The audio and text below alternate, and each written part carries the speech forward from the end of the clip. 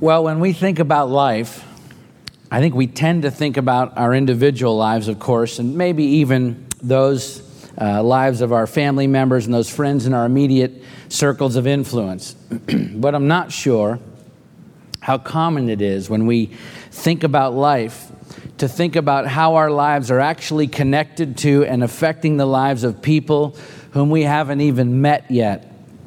Maybe even people we never will meet, at least this side of heaven, other people all over the earth. And yet our lives are affecting the lives of other people far from our immediate circles of influence. Do you know that? People all around the world.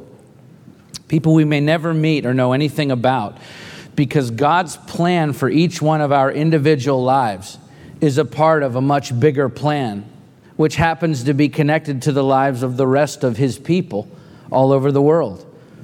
Every single follower of Jesus Christ is a part of His body, His church, which is worldwide, of course, which means the story that is your life is a part of a much larger story, and not just as a footnote, by the way, or an add-on to that larger story, but you must understand that your life is actually a vital and necessary part of that larger story. And so it is exceedingly important that we not only understand and accept that fact, but that we live our lives with a great sense of conviction that every part of our lives, our choices, our decisions, our approach to and handling of circumstances, our attitudes toward and treatment of other people, all of it has a ripple effect that reverberates throughout the rest of the body of Christ, the worldwide body of believers, both now and far into the future, as we'll see, because that big story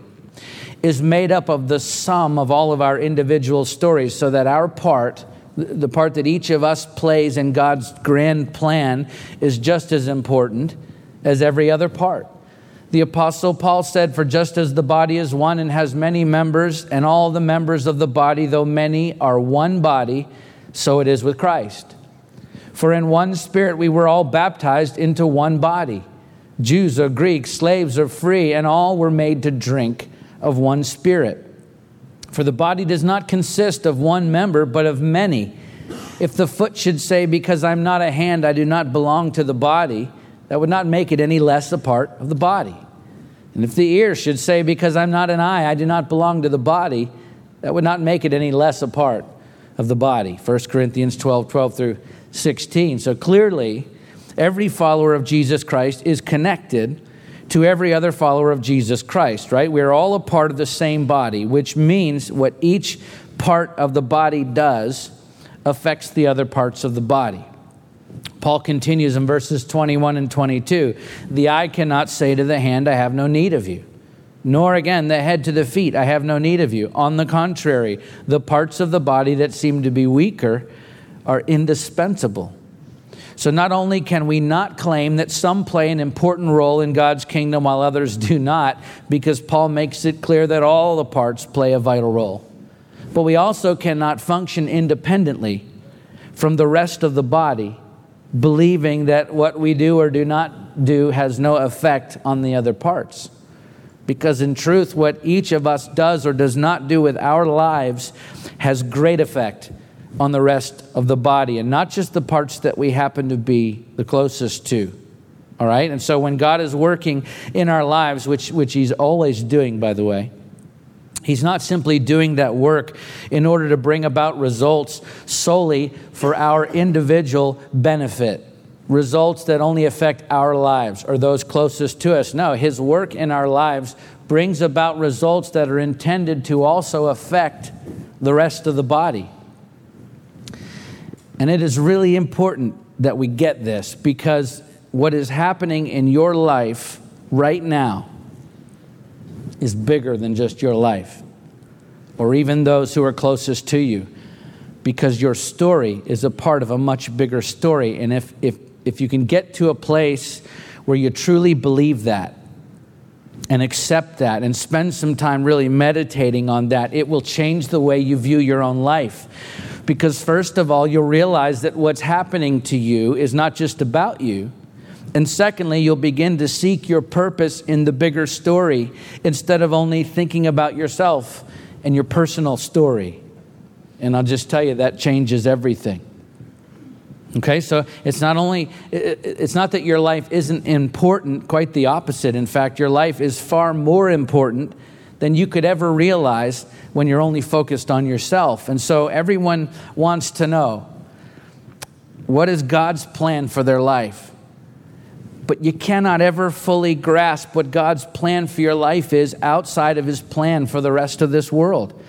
Instead of always asking, what is God's plan for my life, we should first be asking, what is God's plan for this world? And then once we understand what His plan for this world is, the next question should be, now how does my life fit in to that plan? Because that's actually how you discover your purpose in this life. It's a difference between focusing on God and what He's doing and just focusing on yourself. And consequently, when you do begin to consider your life in light of all of the other lives that you're connected to, a lot of things that may not make sense to you in the moment can begin to make a lot of sense. Because what God is doing in your life is bringing about results in a lot of other people's lives at the same time it's affecting yours. So as we continue our sermon series looking at the life and times of Joseph, we're going to talk about God's plan for your life today and how that fits into the bigger picture of who God is and what He's up to in this world and how that affects what He's up to in your life. So we're going to pick up the story where we left off last week at Genesis chapter 43 as Joseph's brothers, who've gone to Egypt to buy food during a severe famine, have encountered Joseph in his new position there as the vizier. That's the second in command of all of Egypt. And yet the brothers don't realize that it's Joseph. They sold him into slavery a long time ago, and as far as they know, he's still a slave somewhere in that country or dead for all they know. But Joseph recognizes his brothers, and so he gives them strict instructions not to return to Egypt for more food unless they bring their younger brother Benjamin back with them, because first of all, he wants to see his brother, and secondly, he wants to find out whether or not the older brothers have learned to tell the truth about anything at this point after all these years. And so for leverage, Joseph keeps Simeon, one of the brothers, in prison in Egypt with a promise to release him if they return with Benjamin. So we'll pick up the story now as Jacob and his sons recognize that they must go back to Egypt for more food. And so they're having it out here in the beginning of this chapter over the issue of whether or not they're going to take Benjamin with them. So we'll begin with the first 10 verses. Chapter 43.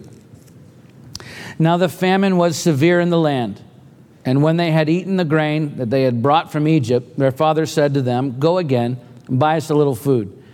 But Judah said to him, "The man solemnly warned us, saying, 'You shall not see my face unless your brother is with you. If you will send our brother with us, we will go down and buy you food. But if you will not send him, we will not go down. For the man said to us, you shall not see my face unless your brother is with you.' Israel said," that's Jacob, "Why did you treat me so badly as to tell the man that you had another brother?" In other words, did you really have to open your mouth and tell him that? They replied, "The man questioned us carefully about ourselves and our kindred, saying, 'Is your father still alive? Do you have another brother?' What we told him was an answer to these questions. Could we in any way know that he would say, 'Bring your brother down'?" And Judah said to Israel his father, "Send the boy with me, and we will arise and go, that we may live and not die, both we and you, and also our little ones. I will be a pledge of his safety. From my hand you shall require him. If I do not bring him back to you and set him before you, then let me bear the blame forever. If we had not delayed, we would now have returned twice." So there's been no let up, no reprieve from the famine, just as Joseph predicted in his interpretation of Pharaoh's dreams. And Jacob and his sons and their families have now eaten all the food they purchased on their earlier trip to Egypt. And so Jacob says to his sons, "Hey, go back again and buy us a little food." Very conspicuously, he's leaving out any mention of the earlier conversation they had about Benjamin and the fact that the brothers have been given this strict warning by Joseph that if they return to Egypt, and they want to do that and not die, they're going to have to bring him back with them. And so Judah steps up and becomes the spokesman for the other brothers, showing a maturity that he has really lacked for most of his life. And he reminds his father of the conversation with this ruler of Egypt, who is, of course, Joseph, but they don't know that yet. He says, the man, referring to Joseph, solemnly warned us, saying, you shall not see my face unless your brother is with you. If you will send our brother with us, we'll go down and buy you food. But if you will not send him, we will not go down. For the man said to us, you shall not see my face unless your brother is with you. And so Jacob responds by complaining. He complains. He says, look, you gave too much information about our family here to Joseph when you were being interrogated by him. And so then all the brothers jump in with Judah to protest their father's complaints about how they handled the situation. They said, hey, look, Dad, we were just answering his questions. How are we supposed to know he would require us to bring Benjamin back with us? But Jacob isn't budging. So Judah says, send the boy with me, and we will arise and go, that we may live and not die, both we and you and also our little ones. In other words, if we don't go back to Egypt with Benjamin, then we're all going to die anyway, because we will all, every one of us, starve to death right here in Canaan. 3 generations, Dad, we and you and also our little ones. And by the way, that includes Benjamin. So you're not sparing his life by keeping him here. You're actually sentencing him and yourself and the rest of us to certain death.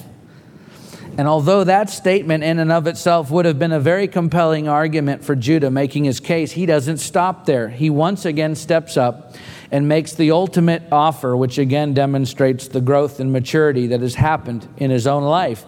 Jesus said, greater love has no one than this, that someone lay down his life for his friends. John 15:13. That's exactly what Judah is doing here when he says, I will be a pledge of his safety. From my hand you shall require him. If I do not bring him back to you and set him before you, let me bear the blame forever. Okay? When Judah says, I will be a pledge of his safety, in the Hebrew, that is literally translated as, I myself will become surety for him.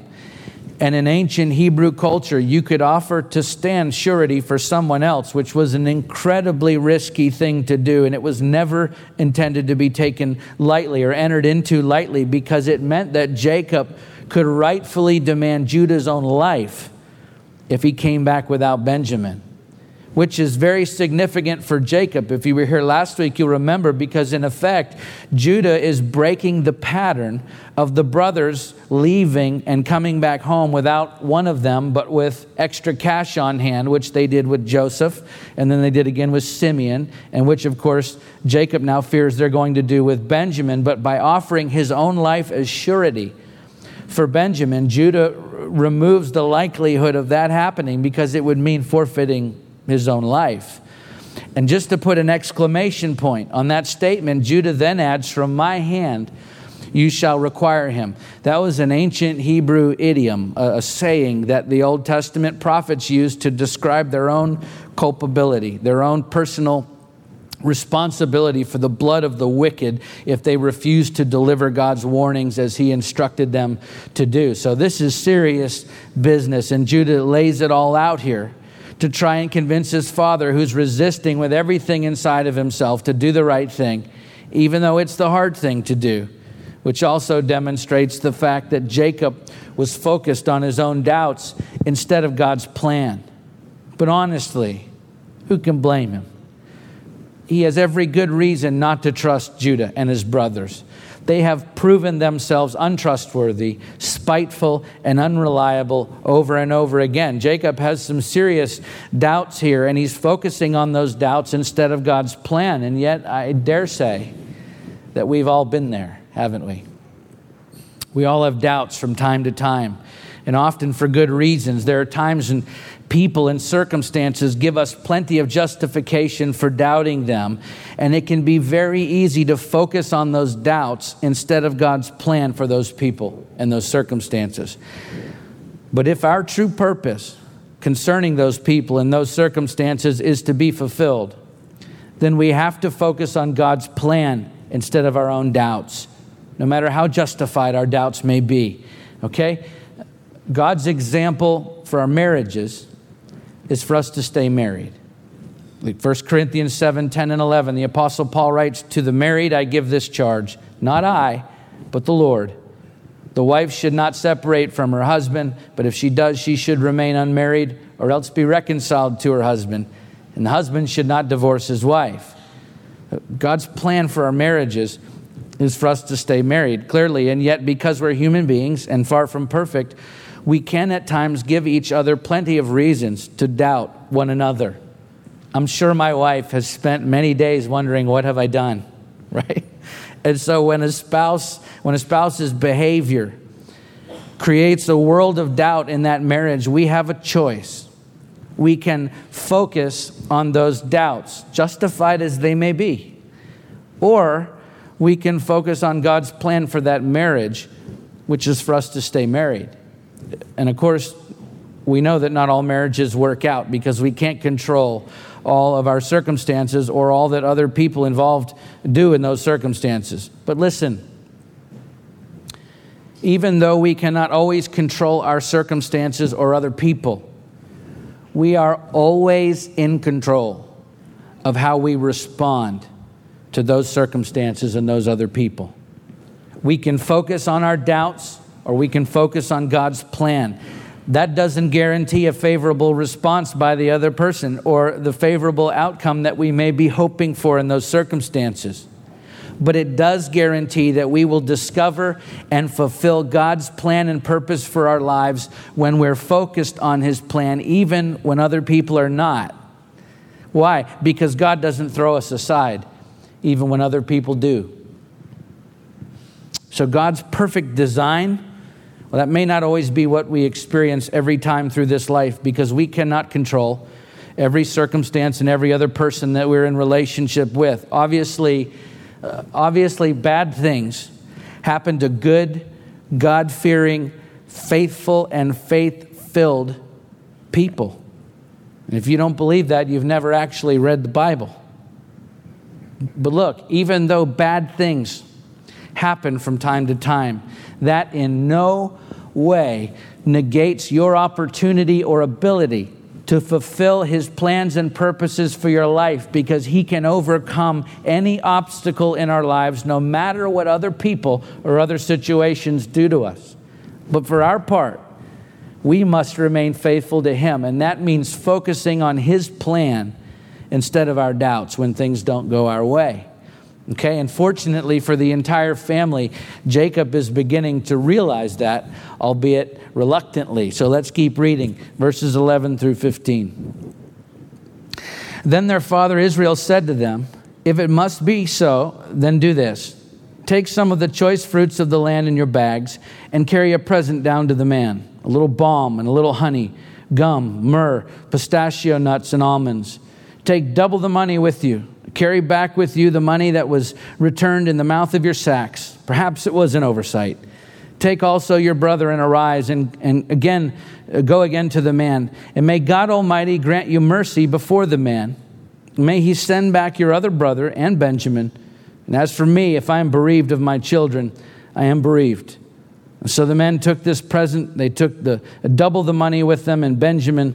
They arose and went down to Egypt and stood before Joseph. And so after an extremely tense disagreement over whether or not to return to Egypt with Benjamin, Jacob finally concedes and gives the brothers permission to do so. And in the process, he instructs them to take gifts back to Egypt with them to be presented to the man, of course referring to Joseph. And he says, take double the money with you, carry back with you the money that was returned in the mouth of your sacks, which, by the way, meant 20 pieces of silver, 20 shekels of silver, which, interestingly enough, was the exact amount that the brothers sold Joseph for 20 years earlier. Back in chapter 37, verse 28 says that Joseph's brothers were sold to the Ishmaelites for 20 shekels of silver, which is the Hebrew word kesef. And in verses 12 and 15 here, when Jacob tells them twice to take double the money back to the Lord of Egypt in both places, it's the same Hebrew word, kesef. And because there are 10 brothers going down to Egypt, each taking double the money needed to buy more grain, it's 20 shekels of silver, the exact amount that they made by selling Joseph into slavery. Now, tell me God doesn't have a plan for our lives. The brothers are about to give to Joseph every single bit of money that they made by kidnapping him and selling him 20 years ago. God had all this figured out long before any of it happened. And Jacob is beginning to understand that, because in verse 14 he says, "May God Almighty grant you mercy before the man. And as for me, if I'm bereaved of my children, I am bereaved." In other words, Jacob is acknowledging the fact that ultimately the outcome of this situation is in God's hands alone. And so the brothers head back to Egypt with their little brother Benjamin. Let's keep reading verses 16 through 25. When Joseph saw Benjamin with them, he said to the steward of his house, "Bring the men into the house and slaughter an animal and make ready, for the men are to dine with me at noon." The man did as Joseph told him and brought the men to Joseph's house. And the men were afraid because they were brought to Joseph's house. And they said, "It is because of the money which was replaced in our sacks the first time that we are brought in, so that he may assault us and fall upon us to make us servants and seize our donkeys." So they went up to the steward of Joseph's house and spoke with him at the door of the house and said, "O my lord, we came down the first time to buy food. And when we came to the lodging place, we opened our sacks, and there was each man's money in the mouth of his sack, our money in full weight. So we've brought it again with us, and we have brought other money down with us to buy food. We do not know who put the money in our sacks." And he replied, "Peace to you. Do not be afraid. Your God and the God of your father has put treasure in your sacks for you. I received your money." And then he brought Simeon out to them. And when the man had brought the men into Joseph's house and given them water, and they washed their feet, and when he had given them their donkeys' fodder, they prepared the present for Joseph's coming at noon, for they had heard that they should eat bread there. So when the brothers make it back to Egypt, they're brought up to Joseph's house, and already on edge to begin with, this sends them over the edge. They're freaking out, and it's understandable because, first of all, the last time they saw Joseph, he treated them roughly and imprisoned them for 3 days, and then kept Simeon in prison until their return. And yet now they're being invited over to his house for a feast at lunchtime. They're convinced, according to verse 18, that Joseph's true motive is to attack them, to overpower them, and to take them into slavery, which is quite interesting because that is exactly what they did to Joseph 20 years earlier.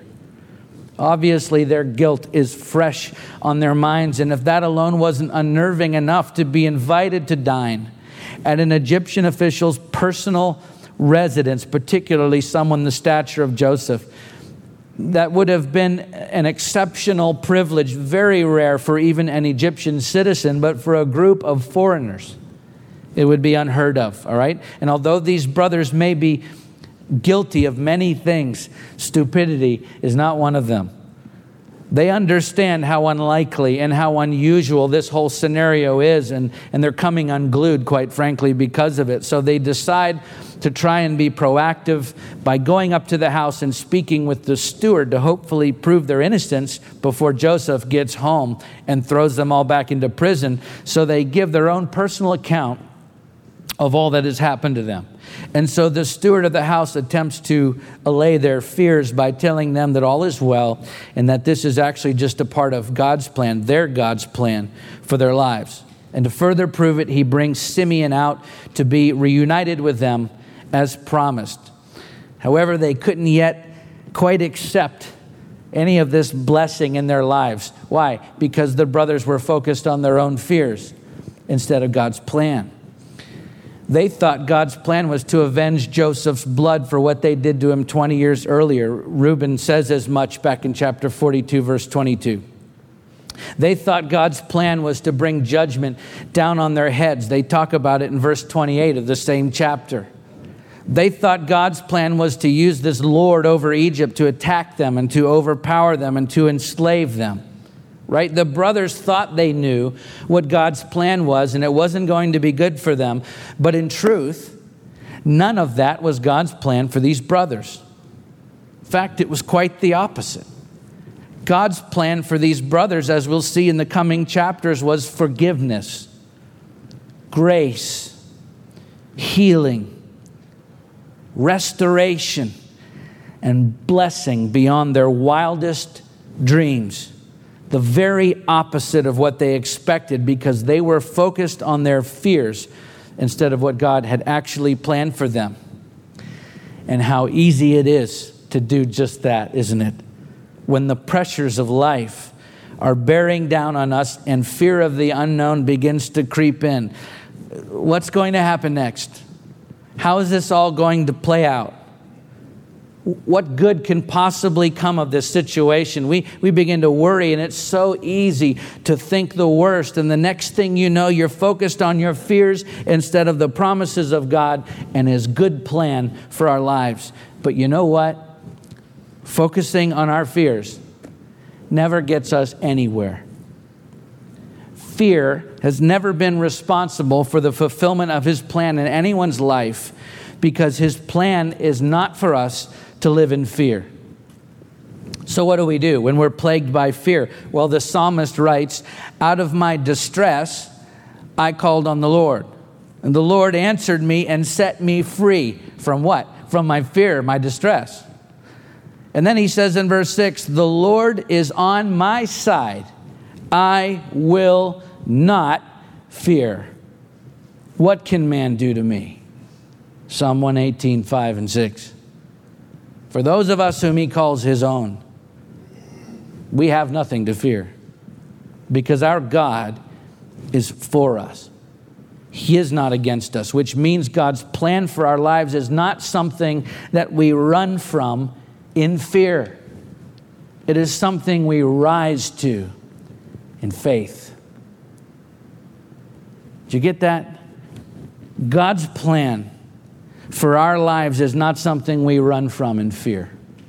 It's something we rise to in faith, because He's on our side. What can man do to us? When we belong to Christ, we have nothing to fear. But the brothers, who were a big part of God's plan, they didn't get this. They thought God's plan was to crush them for what they'd done to their brother. But they were about to learn, particularly in chapter 45, that God had other plans for them altogether. For now, let's finish the story for today. Verse 26 to the end of the chapter. When Joseph came home, they brought into the house to him the present that they had with them, and bowed down to him to the ground. And he inquired about their welfare and said, is your father well? The old man of whom you spoke, is he still alive? They said, your servant, our father, is well. He is still alive. And they bowed their heads and prostrated themselves. And he lifted up his eyes and saw his brother Benjamin, his mother's son. And he said, is this your youngest brother of whom you spoke to me? God be gracious to you, my son. Then Joseph hurried out, for his compassion grew warm for his brother, and he sought a place to weep. And he entered his chamber and wept there. And then he washed his face and came out. And controlling himself, he said, serve the food. And they served him by himself, and them by themselves, and the Egyptians who ate with him by themselves, because the Egyptians could not eat with the Hebrews, for that is an abomination to the Egyptians. They sat before him, the firstborn according to his birthright, and the youngest according to his youth. And the men looked at one another in amazement. Portions were taken to them from Joseph's table, but Benjamin's portion was 5 times as much as any of theirs. And they drank and were merry with him. This is a fascinating part of the story because of everything that's going on here, okay? First of all, Joseph is increasingly becoming conflicted about his plan of deception and testing toward his brothers, which so far is going famously. And yet his compassion for them, as we saw in the last chapter, and for Benjamin, which we see here, is growing and beginning to soften his heart toward them. But there's still this tremendous inner struggle going on, to the point that Joseph has now repeatedly had to run away from the brothers to weep before he can return and continue this charade. And so this conflict going on inside of Joseph is raging. On the one hand, he is beginning to yearn, to want to let down his guard and show his love for these brothers. But on the other hand, he has had 20 long years to think about all that they've done to him. And now, after 20 long years, he can finally do something about it. And so he devises a masterful plan that involves deceit and tricks and rough treatment of his brothers so that Joseph can learn what he wants to know about his younger brother, and particularly his father, without the other brothers knowing who he is. But Joseph's foolproof plan is beginning to crack because Joseph was focused on his own plan instead of God's plan. Okay, God's plan tells him to have compassion. Joseph's plan says no mercy. God's plan says forgive. Joseph's plan says pay back. God's plan says love. Joseph's plan says no, hold on to your hate. God's plan says tell the truth. Joseph's plan says deceive. And so as conflicted as ever, right after weeping over the warmth he's beginning to feel toward them, and especially Benjamin, he has them seated in perfect birth order. Now remember, they don't know that it's Joseph. In their minds, there's no way that this Lord of Egypt could possibly know the perfect birth order of those 11 brothers. And yet he seats them perfectly in order according to birth. That's why verse 33 says, and the men looked at one another in amazement. Okay? And I don't know if it's true. I read somewhere this week that statistically the odds of seating 11 brothers in their exact birth order are something like 1 in 40 million. Whatever the odds actually are, the brothers are amazed, and understandably so. And then as the food is set before them, Benjamin, the youngest, is given 5 times more than the rest of the brothers because Joseph wanted to see how they would react to the youngest brother receiving preferential treatment. Right, why? Because the last time their youngest brother, Joseph himself, received preferential treatment, they hated him for it. So you can see the conflict raging inside of Joseph. On the one hand, he's having to run away to weep for his brothers, and yet at the same time, he continues to deceive them and test them. But why is this such a struggle? It's because Joseph fell in love with his own plan. And now he's having trouble letting go of that plan in favor of God's plan.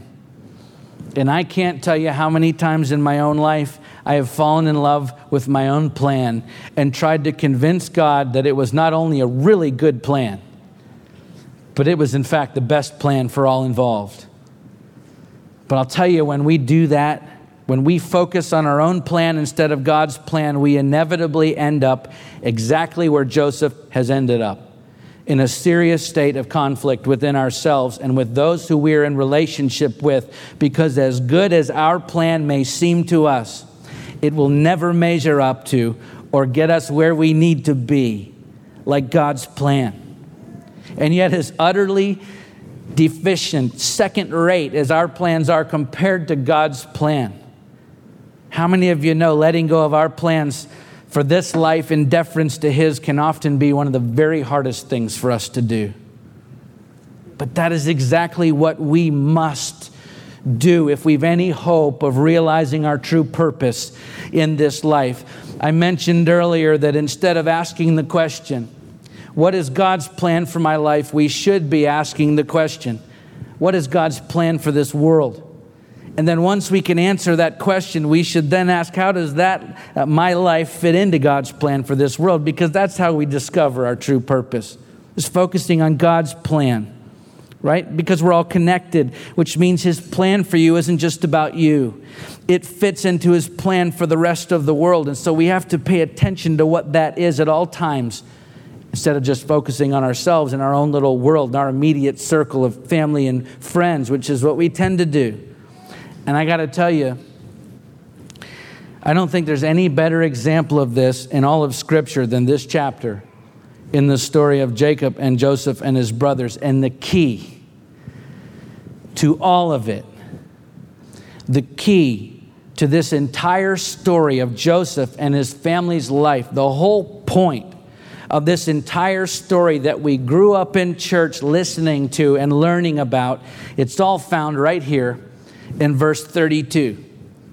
A verse that is probably overlooked more often than not, and maybe as something interesting but largely insignificant, just a footnote to the story. And yet again, it is actually the first glimpse into the entire reason this story exists.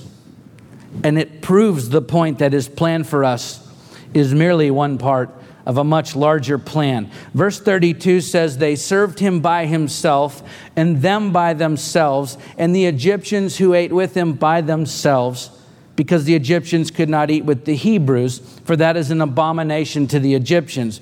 So Joseph eats apart from his brothers because he's still pretending to be an Egyptian in front of them.